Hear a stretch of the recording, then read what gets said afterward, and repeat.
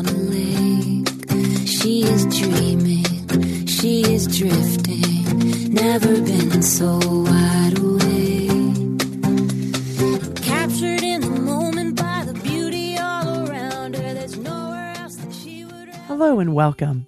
This is Karen Motikaitis, and you're listening to How She Really Does It, the place where inspiration and possibility meet. Hello, my friends. How are you today? I am so excited to be here with you. I have such an exciting story to share with you. I'm going to talk about what success really looks like without the fairy godmother. I love to talk about the fairy godmother. I guess Cinderella is my favorite Disney fairy tale growing up. So I'm going to be talking about that. But before we get there, a couple of things. I'm going to introduce myself real quickly because I have been doing the show since 2006, and maybe you just found me. I know I have really loyal listeners who've been listening for years, and it's crazy to think that I started this show in 2006. So I've been doing it for 12 and a half years. To even think, if I had known back then that I would be doing the show for 12 and a half years, I would have said, there's no way. Because back then I was so worried about who can I interview that will fill up the live 30-minute radio show full with talking. And if somebody had said, but Corinne, later on, you're going to be doing your own shows where you will do all the talking, I would have probably just quit and not done it then. So I'm so glad that I took the small steps to be where I am today. So my name is Karen Motikaitis, and like I said, I've been doing this show since 2006. I'm a life and leadership coach, and I'm also the executive director of a local nonprofit in my town. I live in Northern California in this awesome town called Davis, California. I love, love, love it here. And for years, I interviewed all sorts of people, thought leaders, authors. My favorite column was from the Wall Street Journal, TV personalities, people who had their stories that we can learn from. Because one of the things that I've always loved is learning from other people's stories. So even when I was in third grade, I would love to go, it was library day at school. And my favorite section was always the biography section. I loved reading about people's lives because I felt if I can get a glimpse into their life, what nuggets could I take and then apply to my own? Now, granted, when I was 8 years old, those weren't the words that I used, but I just was compelled. I was looking for more information. And when I started this show in 2006, I felt like a big fat failure.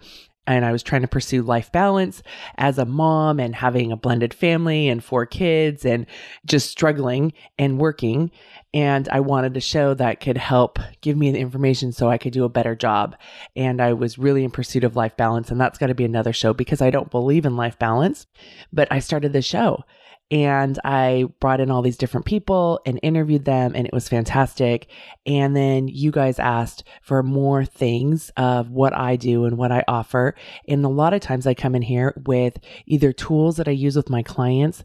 There's themes that go on throughout the week that I'm coaching the clients. And so I bring it here with you because not everybody's going to have the opportunity to be coaching with me, and I integrate it. And from time to time, I'll go back and do some interviews, but there's over 600 shows on the website at howshereallydoesit.com and iTunes and all the different podcast directories where there's great content, and a lot of it is evergreen. I would say probably 60 to 75% of it is evergreen. Evergreen means it's all common. It's something that can be reused. It was just as good in 2009 as it is in 2019. And I'm really fortunate. There's a couple of interviews that I should probably recirculate in here. It's from Dr. David Hawkins. He's no longer, unfortunately, with us. But those were fantastic interviews that I got the opportunity early on to interview him. So I would highly recommend going in, listening to that. He wrote a book called Power versus Force. His stuff is really, really high level. But if you're looking for some stuff about spirituality and about the energy we bring, it's fantastic. So go to my website, howshereallydoesit.com, and type in his name, Dr. David Hawkins, and the 2 interviews I did with him will pull up and you can listen to them. All right. So I'm going to talk about my favorite things because I'm pretty excited. So there's like a couple of countries that I have a huge affinity for. My favorite country in the world outside of the United States, I'm very grateful to be born and raised here. But my favorite country, my favorite place in the world is Canada. I love Canada.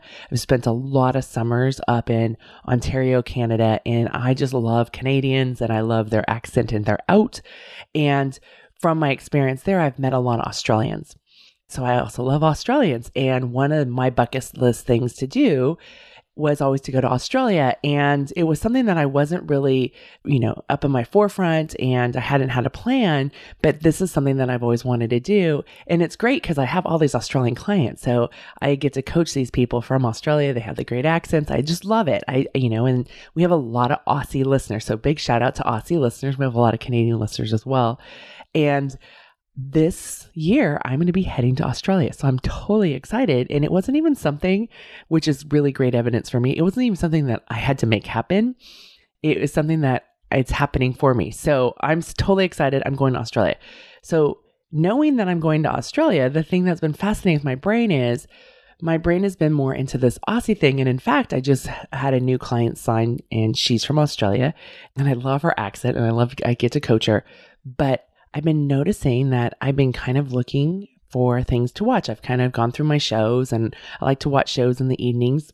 And when you have that show when you just can't wait to get on and watch maybe an episode or 2 episodes, thank goodness for like Netflix or Amazon Prime or, one of the streaming devices, because a show can be 40 minutes instead of a full hour with commercials.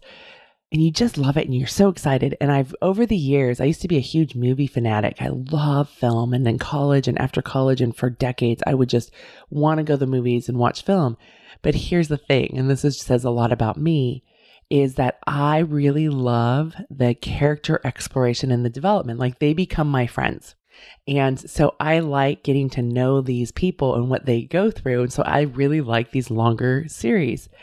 And so I tend to actually like television shows more, and the writing has gotten so much better than it used to be decades ago, more than movies, because movies, I'm like, I'm going to invest that time. And then after 90 minutes, this relationship's going to end. And I'm not too fond of that. I like long-term relationships. Those of you that know me totally get this. Some of you may get freaked out about this. Anyways, I noticed I started finding these Aussie film and television shows. And I actually watched an Aussie film recently. It was really interesting. Some of the subject matter, I'm still kind of pondering it, but it was interesting, and it was beautiful, and looking at Australia and, hearing my clients tell me about what Australia is, and then the story in my head of what Australia looks like, and the land particularly, because most of what I've seen has always been the beaches and like the pools by the ocean. So there's a new show. Well, it's not new. When I went to go prepare for the show yesterday, I went and looked it up to find out more information, and I'm so bummed. There's only 3 seasons, you guys. I like shows that have like 8 or 9, because that will just keep me occupied for a while. And it was, I think, like in 2013 or so. But it's a show called Wonderland. And I like it. I mean, it's a rom-com. It's not huge intellectual thinking. There's no sabotage. There's no deception. There's nothing that's going to make my heart race. There's no spy thriller. And I think right now I'm just kind of looking for something gentle about relationships and connection. And, it's kind of my ideal world, and maybe my husband's, not ideal world, but basically they all live in this building. There's a bunch of friends. They all have their own flat. So kind of think of like, our 1990s Friends television show that my children have now watched and gone through and learned from that experience, or not learned from that experience, but, been captivated by something that I watched back in the 90s and I guess early 2000s. And it's kind of being reenacted in Australia with Wonderland. So I love that show. So if you're looking for a lighthearted romantic comedy show with different couples and different relationships, it's fun. I highly recommend it. And one of the things that I sometimes get frustrated with is the shows that when the characters, they just create so much drama and self-sabotage. And I just often think it's so unnecessary. There's some shows, and I'm not going to speak to them or criticize them here, that I do like. And then sometimes I'm like, oh gosh, this is being redundant. And, they're doing stuff and they're just getting their own way and they're puffing up. And sometimes I just laugh, because I think that they are creating these stories in their head instead of actually having the courageous conversations that I talk about. If they would just apply these tools, their lives would be so much better. And of course, right? Like, a part of me is in my brain thinking they need to write me in so I can coach them. Not that I want to be on television, because I don't. It's not a dream of mine. But I think about that. And then I get a bit frustrated. And then sometimes that's when I move over to nonfiction books, or I look for other things, because I understand that the writing is about creating the tension, but sometimes it just becomes too much. So while I can like a drama or I don't like thrillers, but I like action films and stuff or TV shows. Right now, it's so awesome to be in a rom-com, and I'm just having a great time with it. And the other thing is that when I think about so one of my girlfriends, she writes for television shows, and she would probably be like shaking her head like, come on, Corinne, there's this way that we write, because if we wrote about everything being great, nobody would be interested. And I really challenge that. Like, my dream is like, okay, I want to know the happily ever after, right? Cinderella and Prince Charming get married.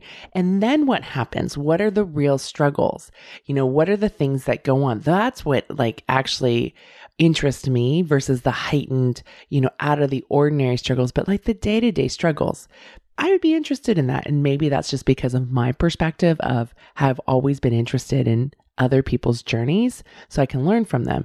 When I know that other people can struggle with their spouse's travel, or, when I was a young mom back in the day, prior to starting the show, my husband was traveling a lot and coaching a lot, and my own struggle. And so I sought out, some of the Olympic coaches, their wives. I wanted to meet with them, and how did they do, and how were they able to have a strong marriage for so many years and decades when in this profession, there's a high divorce rate. So I looked for that, and I went and sought that out. And that's what I've always brought to you guys, is my seeking out, and I brought it here.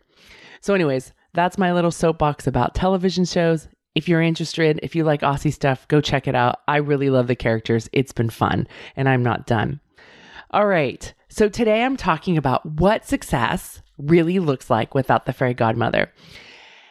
So here's the thing. I work with clients on a year-long basis, and the reason for it is it goes back to this whole fairy godmother thing. So often we want transformation to happen in bippity-boppity-boo. Bippity-boppity-boo. Like, here you go, here's my problem, 3 sessions later, it's all gone. What I have found is that is not how, because I work with people on a performance level, all levels, whether they're little kids in swimming, adults, whether I'm leading my team, I'm leading employees, leading parents. Transformation takes time.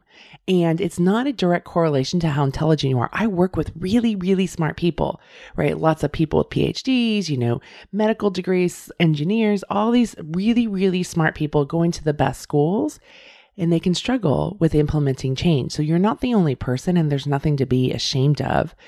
Transformation takes time. And I see the same thing happen with the Aqua Monsters, the local nonprofit. It's a swim team, and parents start to want us to be able to teach their kid how to swim like in a month. It doesn't happen that way. It takes time. And I explain to them it's about 100 to 150 hours to be proficient in swimming. So with my clients that I work with, and I get the privilege to partner with them because oftentimes I'm their confidant. I mean, just this week, one of my clients, she said, Corinne, you are the person that knows this stuff. And she's highly successful, and she has her own doubts. She has her own, stuff that she rumbles with. And if she didn't have this time that we have on a weekly basis, she wouldn't give herself that space to think, right? Because we're often, especially with my female clients, we have been culturally programmed to take care of other people over taking care of ourselves. So a lot of times my clients with me is that by having this partnership, they're able to dedicate this time for themselves that they wouldn't honor without it, because there's other boundaries. There's other family needs. There's, business needs. There's business meetings that are constantly like, oh, well, I guess I can do my thing later. So I wanted to share with you the story of my client, and I asked for her permission. I'm not going to go into specifics in terms of her name or what company she works for, just to protect her identity. And that could be her story to share. But I love her story so much because this is great evidence about it's not the fairy godmother, and I'm definitely not the fairy godmother. So first is I want to explain what coaching is. So because oftentimes people get coaching and therapy confused and intermixed. Therapy is really, really important. And for people that need to have therapy, I wholeheartedly recommend it and go do it. And their therapists are doing great work. What I do in coaching is much like what I'm doing when I'm working with an athlete. I'm working with people who are able-bodied, able-minded. And what we're doing is we're focusing on moving forward. Now, sometimes some of the, our family of origin stuff comes up, but we don't spend a lot of time going into there. It's about what are our limiting beliefs? And our limiting beliefs are what are these stories that we tell ourselves that just get us stopping? So like one of my limiting beliefs that I didn't uncover for a long time was I'm a loser from Loser Street. That's what I really believed. And it wasn't until I owned that story and I was perplexed. I couldn't say I loved myself at the time when I was owning that story, but I owned that story. And then I was brave enough to share it with some people who'd earned the right. And they looked at me very perplexed, and very confused, like, Corinne, how can you be a person who's a loser? That doesn't make any sense. But it was something I really believed. So when bad things happen, I was like, oh, well, of course that happened. I'm a loser. Or then I would expect not having good things to happen to me. So that was one of my core limiting beliefs. And I've moved through and I've dissolved that belief. But we all have limiting beliefs. Like one of my clients has a belief that everybody leaves her. And we've had to work on that because that's not true. So in coaching is we're identifying what are our limiting beliefs. And the job is to own the story and to love ourselves so that you can write the next chapter of your life.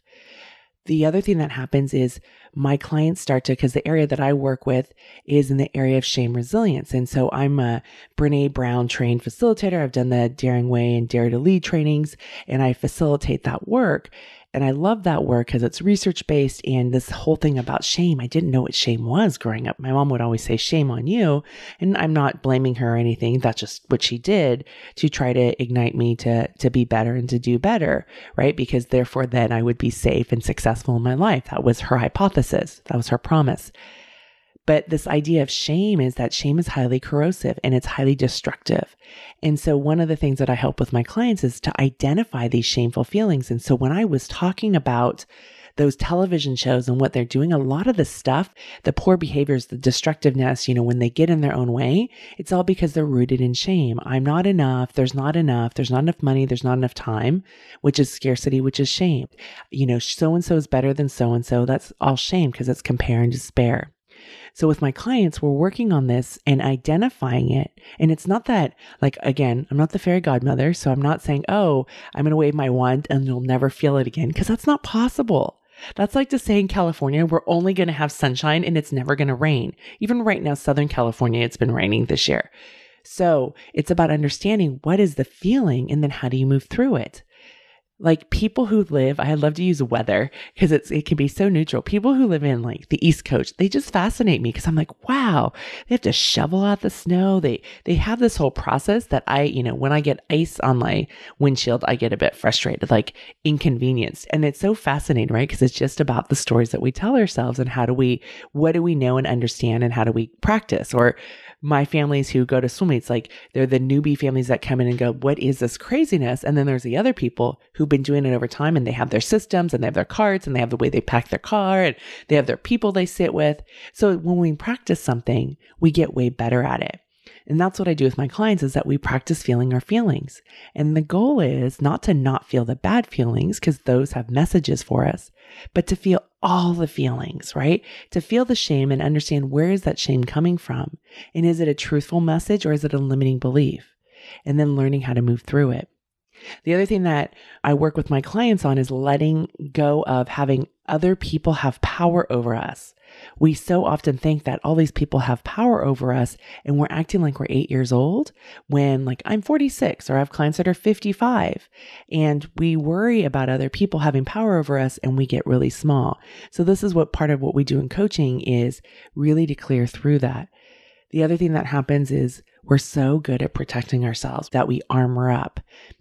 And I had a client ask me this week, she's like, okay, am I gladiating? Because she's working on a relationship. And she had told her male friend that she was going to be gone to something. And so he's just going to have to figure it out. And we worked it out that she was kind of gladiating because it was too vulnerable to say, hey, you're really important to me. And how can we figure out how to spend time together? Right? So when we armor up and we gladiate to protect ourselves, we often get in our way of the thing that we want. I did this years ago. I was dating this cute British guy and I wanted to see him. And I was going to go to what game? It was the 1992 Olympics. Was that in Spain, I think? And so I must have called him because we didn't have email back then. So I called him and I was like, hey, I'm going to go. Do you want to go with me? And he's like, no, come visit me in the UK. And I'm like, no, come with me to Spain. And we were both like armoring up instead of like both of us saying, I want to spend time with you. Because what if the other person would reject us? But we were both saying, hey, come here to spend time with each other. So that didn't go very well. And one of the things that we do is, besides forward focus, is what we work on overcoming all this damn self-sabotage. And my clients are successful on the outside. They're driven, they're hardworking, and they're overachievers, and they're exhausted, right? Because they are like, no, if I just keep working harder, then I'll finally be happy and free.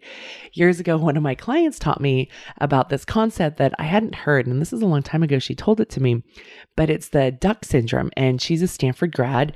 And I was talking to another client. They're like, oh yes, we know them very well. This other client works down in the Silicon Valley. And the Stanford duck syndrome is that everyone is stressed out, but most of them conceal their struggles. So I want you to picture a duck. They look so serene, right? They look calm. They're gliding around on the surface of the water. And it's a very calming thing. I love to watch ducks. But what you're not seeing is that their feet are frantically paddling underneath the water. And that's the idea of the Stanford duck syndrome, is that the students, like, I didn't go to Stanford, but this is what's been told to me by all my Stanford clients, and I've had quite a bit, is that they're very calm on the outside, like, oh, I got this, like, oh yeah, I'm a straight A student. I don't really study that much. It's really easy. But they're hiding how much they're overachieving. They're hiding how hard they work. And I have some clients like this who may or may not have gone to Stanford, who people are like, wow, you're so fantastic. This is so easy. And my clients come to me because they're like, but Corinne, all I do is overwork, over-prepare, and it's coming to a cost to my health. It's coming to a cost to my relationships. So if this sounds like you, let's stop being a duck and instead show up as who you are. We don't need to be messy, but we don't need to be inauthentic where we're trying to be something here and it's not who we are here. And then probably dial down the overachieving. So with the work I do, I get to see people, what really goes on underwater. And a few years ago, I had this client, and she's still a client of mine. We've been working together and doing some really great work. But she was really excited because there was this potential opportunity to get a promotion and become the CMO. So if you don't know what a CMO is, it's the Chief Marketing Officer. So, some of my clients, their big dream is to get into the C-suites, right? To get into those leadership positions at the top level of their corporations. And she really, really wanted it. And she has a tendency, like I do, to gladiate, right? She can be really fierce because that's the way that she learned how to be powerful. She didn't want to be a weak female. And this is her way of being powerful. I get it. When I was younger, that's how I used to be. And so when I asked her why, she said, well, and there were some really great answers in here. It was like, hey, I want to challenge myself, Corinne. She believed that she could be of value and really offer stuff up for her company. And she also wanted the title and status. Like when she finally got honest with herself, that was really important to her because then it was going to prove to herself that she was valuable, right? How often do we do that to ourselves? Even though she knew that she was worthy without it, but we can still get caught up in that programming that we have. It's that cultural programming. The other thing was that there's this perception of security. And this is something that I do challenge my clients a lot on, is this perception of security. Like, oh, when I make more money, I'm going to be finally secure.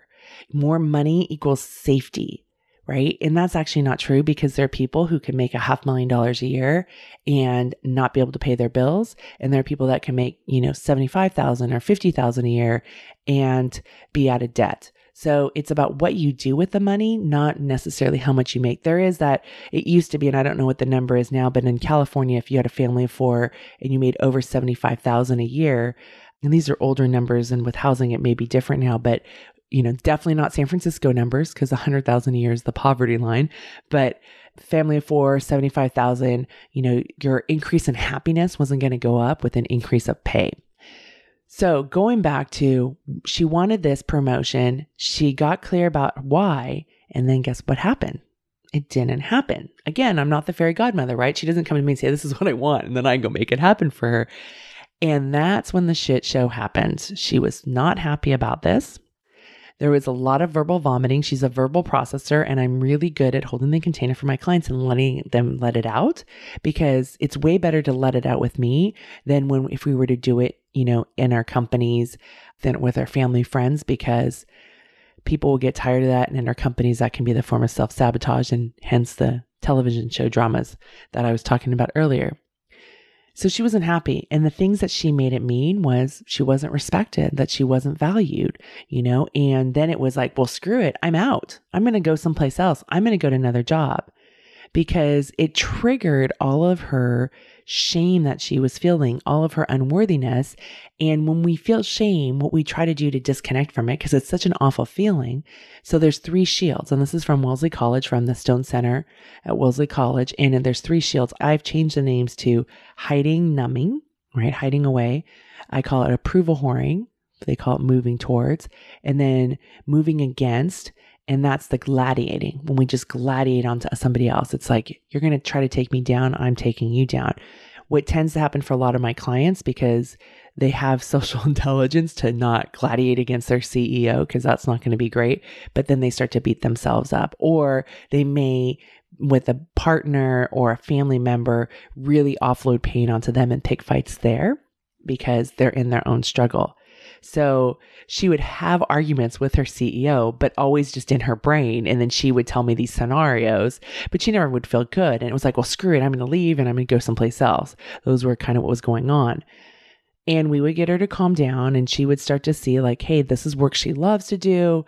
She's committed to doing this. There's some great aspects about her job. And like with any job, there's some aspects not so great. But for the most part, she really loved it. And she had a lot of autonomy in her current position as a director. And she had the ability to grow. He wasn't saying no, never. He just was saying this was not going to happen right now. So that was all going on. She started to get refocused and said, okay, she didn't want to leave. She was wanting to stay there. And what she really wanted was about financial security. She was single. She, felt a little vulnerable if she did get laid off at some point, what would happen. And so she wanted to, even though she was great about putting money away for retirement and stuff, she wanted to create some more cash reserves.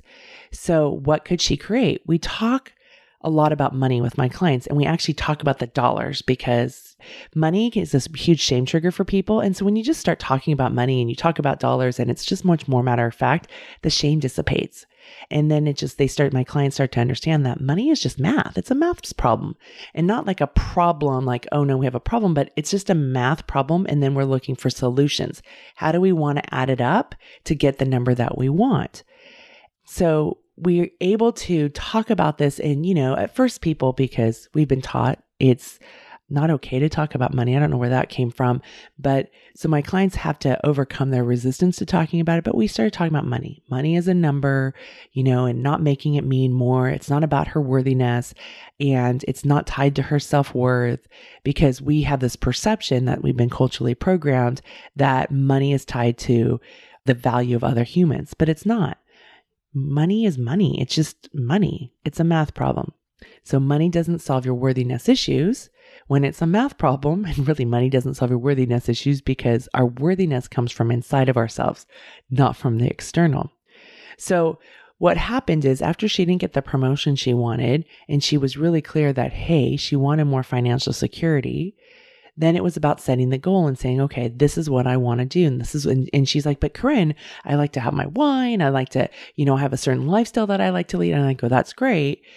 And how much money do you want to have? Because it's not about like, oh, I'm just going to get this job and then it's going to take care of my problems. How much money do you want to have? And so she set that number, and it was a pretty high number for her. I mean, she was like, I don't know. Can I really, really achieve this? And this is when we can get in our own way. And then instead, what she did was she started tracking it. We would check in periodically. And so she had a goal. And at first she was kind of missing the monthly goals of putting it in. And then there's those debates of like, well, I've got this wedding, in St. Bart's. Do I go? But then it's going to cost us. And she did eventually go.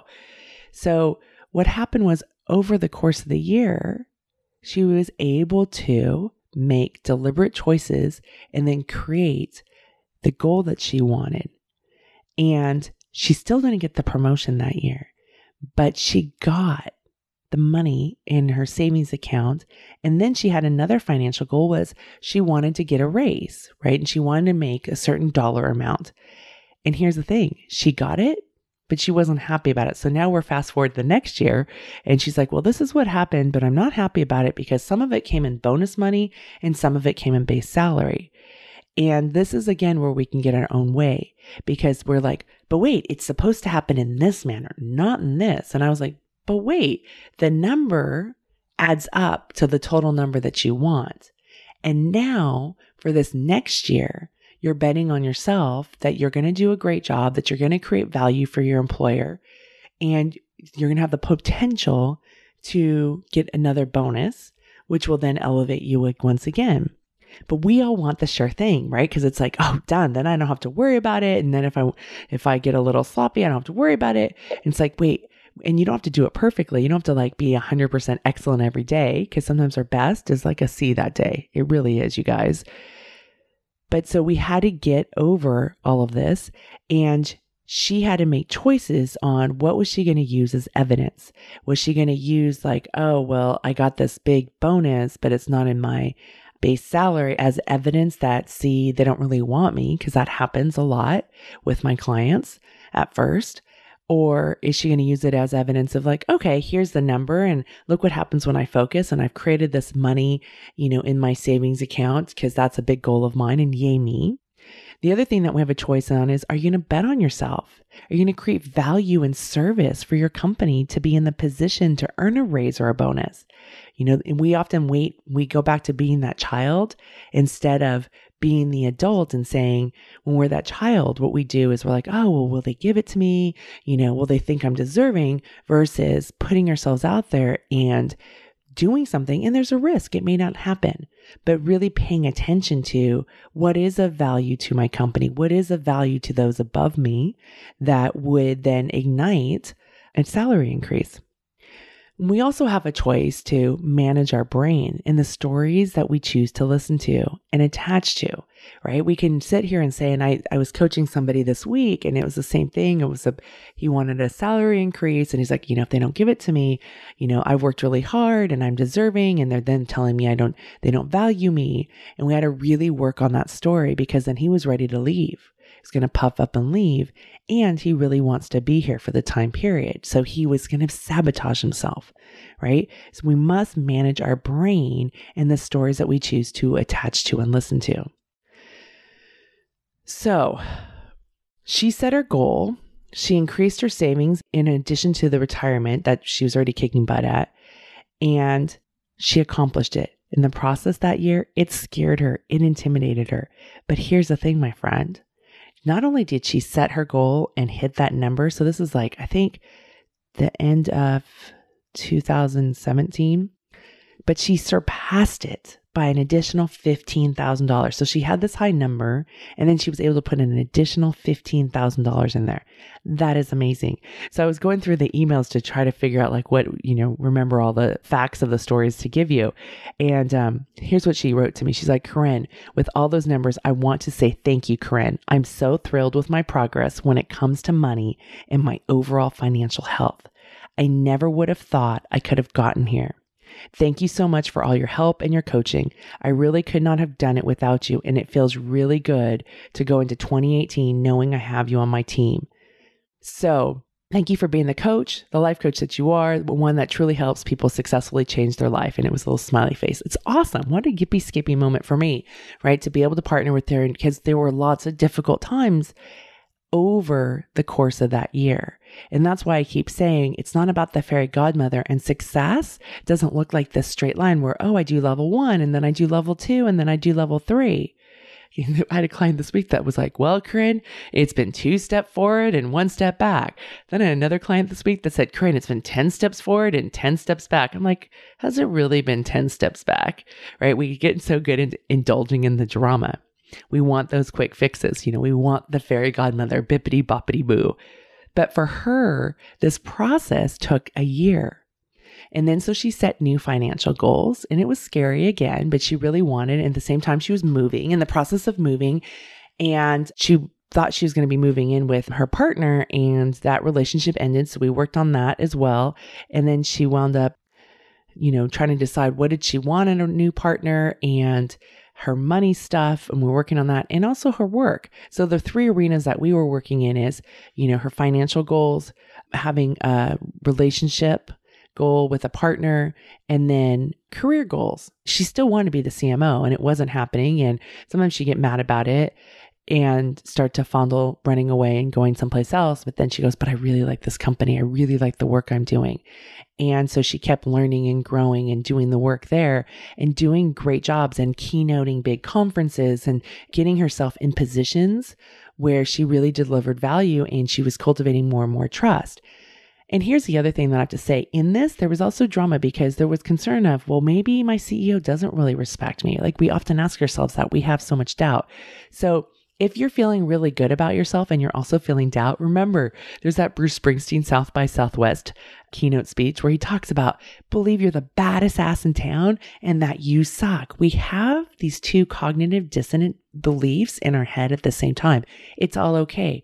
We can check in with it. We just don't want to attach to it. Identify the areas where you may suck. It's okay. And then you can decide, is that something that you need to up level to secure your job, to do better work? Or is it an area that you're not very good at? So like an area that I just really suck at these days is email. I'm not keeping up with email. And there's certain aspects of the email that I do need to keep up with. And I also think it's a beast that for me as a human, with everything else I do, I could spend 40 hours a week on email. And so I just own that I suck at it. And I do my best to take care of the stuff that's the most important, and the other stuff, I let it go. And I'm also thinking of new systems that we can create to reduce some of the email that comes to me, where then I become the problem piece in the middle of it, right? So I'm working on that, but I also give myself plenty of time because I'm not willing to spend a whole bunch of time to fix this. It's not a high enough priority. I totally suck at email, and I know that. But I think about all the stuff that I do and what's the most important thing, and it's not in that tier. So that year we were working on her relationship. She was ending a relationship, and then eventually, and she was dating and all the stuff and drama that comes up with dating. And I walk through that with my clients about that. And then she wound up finding somebody and working on being able to trust this person and not bringing the stories of the past relationship into this person, because this person was very different. And by the end of the year, being in this really loving, compassionate relationship with somebody else. And then she hit her financial goals and she was worried about work, but then, really delivering at work. And so then in January of 2019, 3 years after she had really wanted to be the CMO, guess who became the CMO? Yes, my client. It was so awesome, right? And it happened. And when you sometimes have those big life goals and you're like, oh yeah, I guess I got that. And you're not even really able to it was almost in this, from what I remember, this is a few months ago, because I'm recording this in April of 2019 and she told me this story back in January, but it was kind of pretty cavalier about it. It wasn't like, oh my God, Corinne, it finally happened. It was like, oh yeah. And did I let you know that my CEO, let me know that I'm getting promoted to CMO? It was very relaxed. And now she's doing that work and realizing that she is a person who accomplishes her goals, and she can do it with having lots of imperfection. There's going to be some struggle, but she created this. So I give you these stories is that it took her over 3 years. And I want you to look at your own life.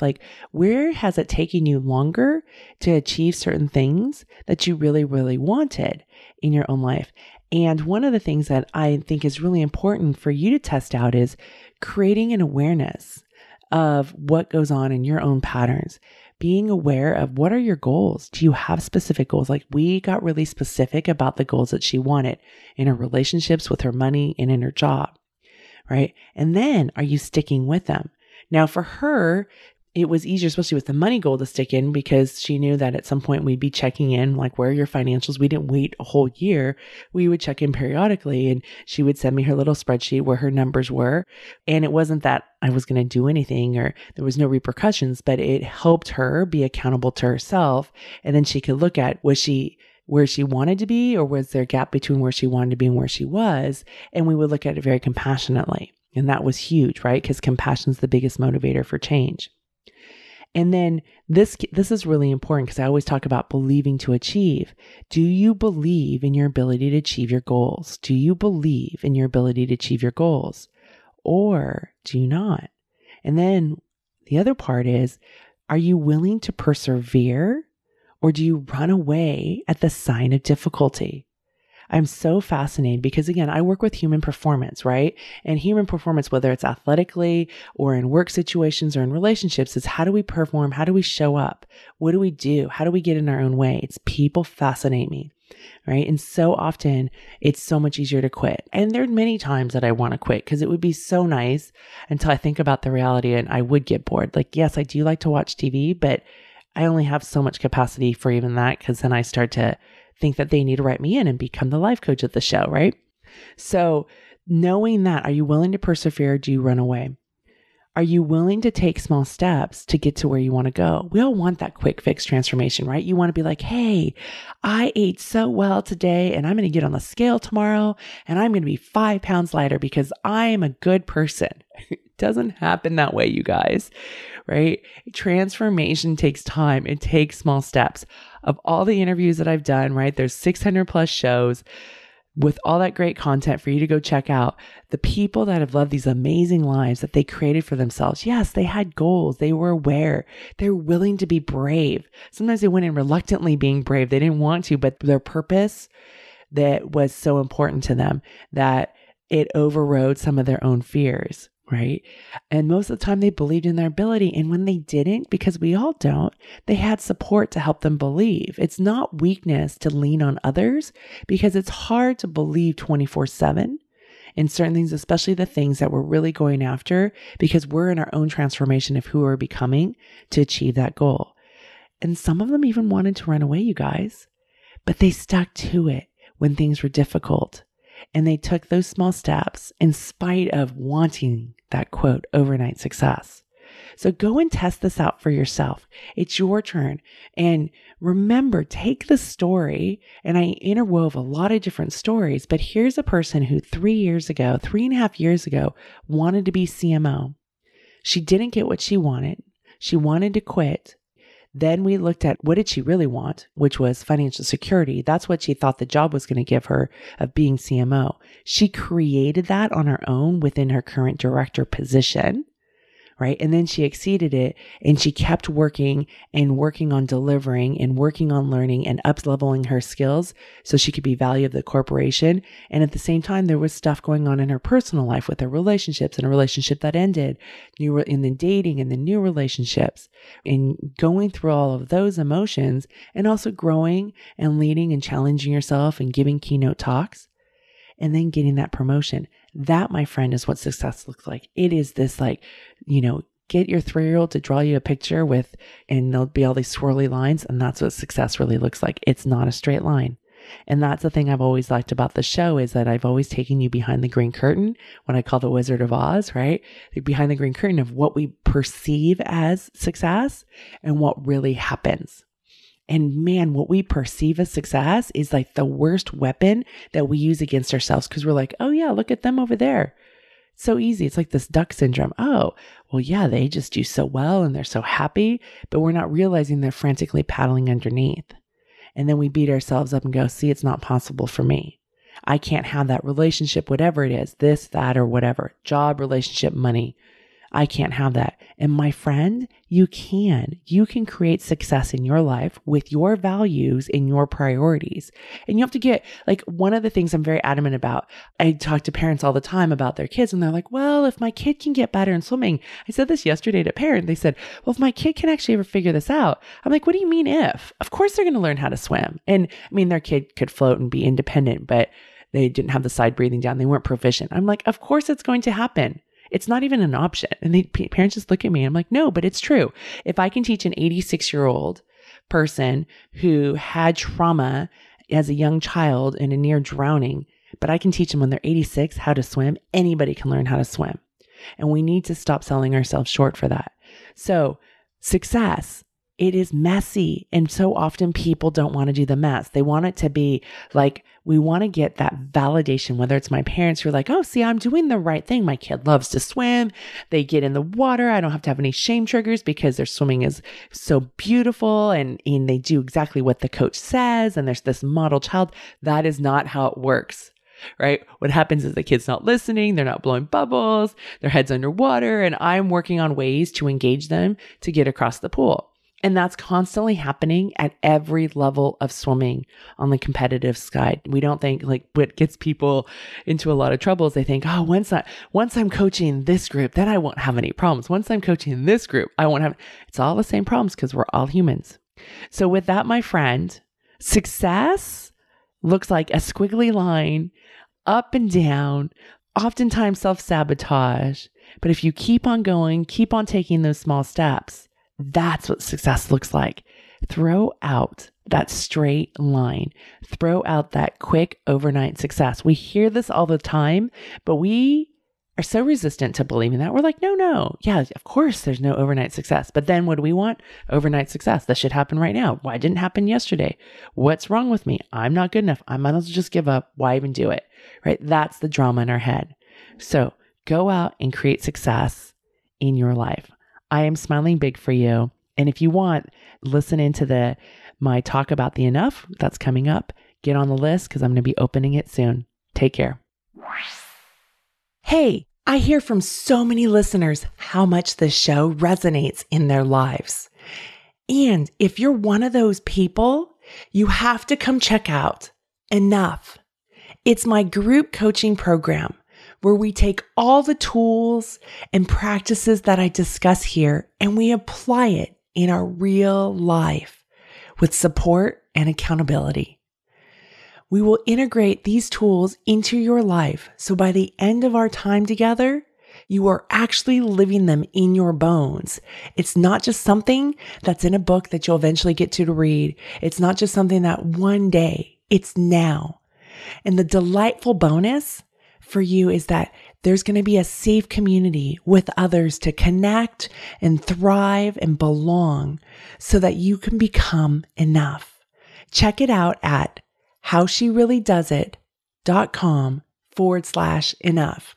That's howshereallydoesit.com/enough. I'd love to have you join us in Enough. The next enrollment period opens April 2019. Looking forward to having you in Enough. On a lake, she is dreaming, she is drifting, never been so wide awake.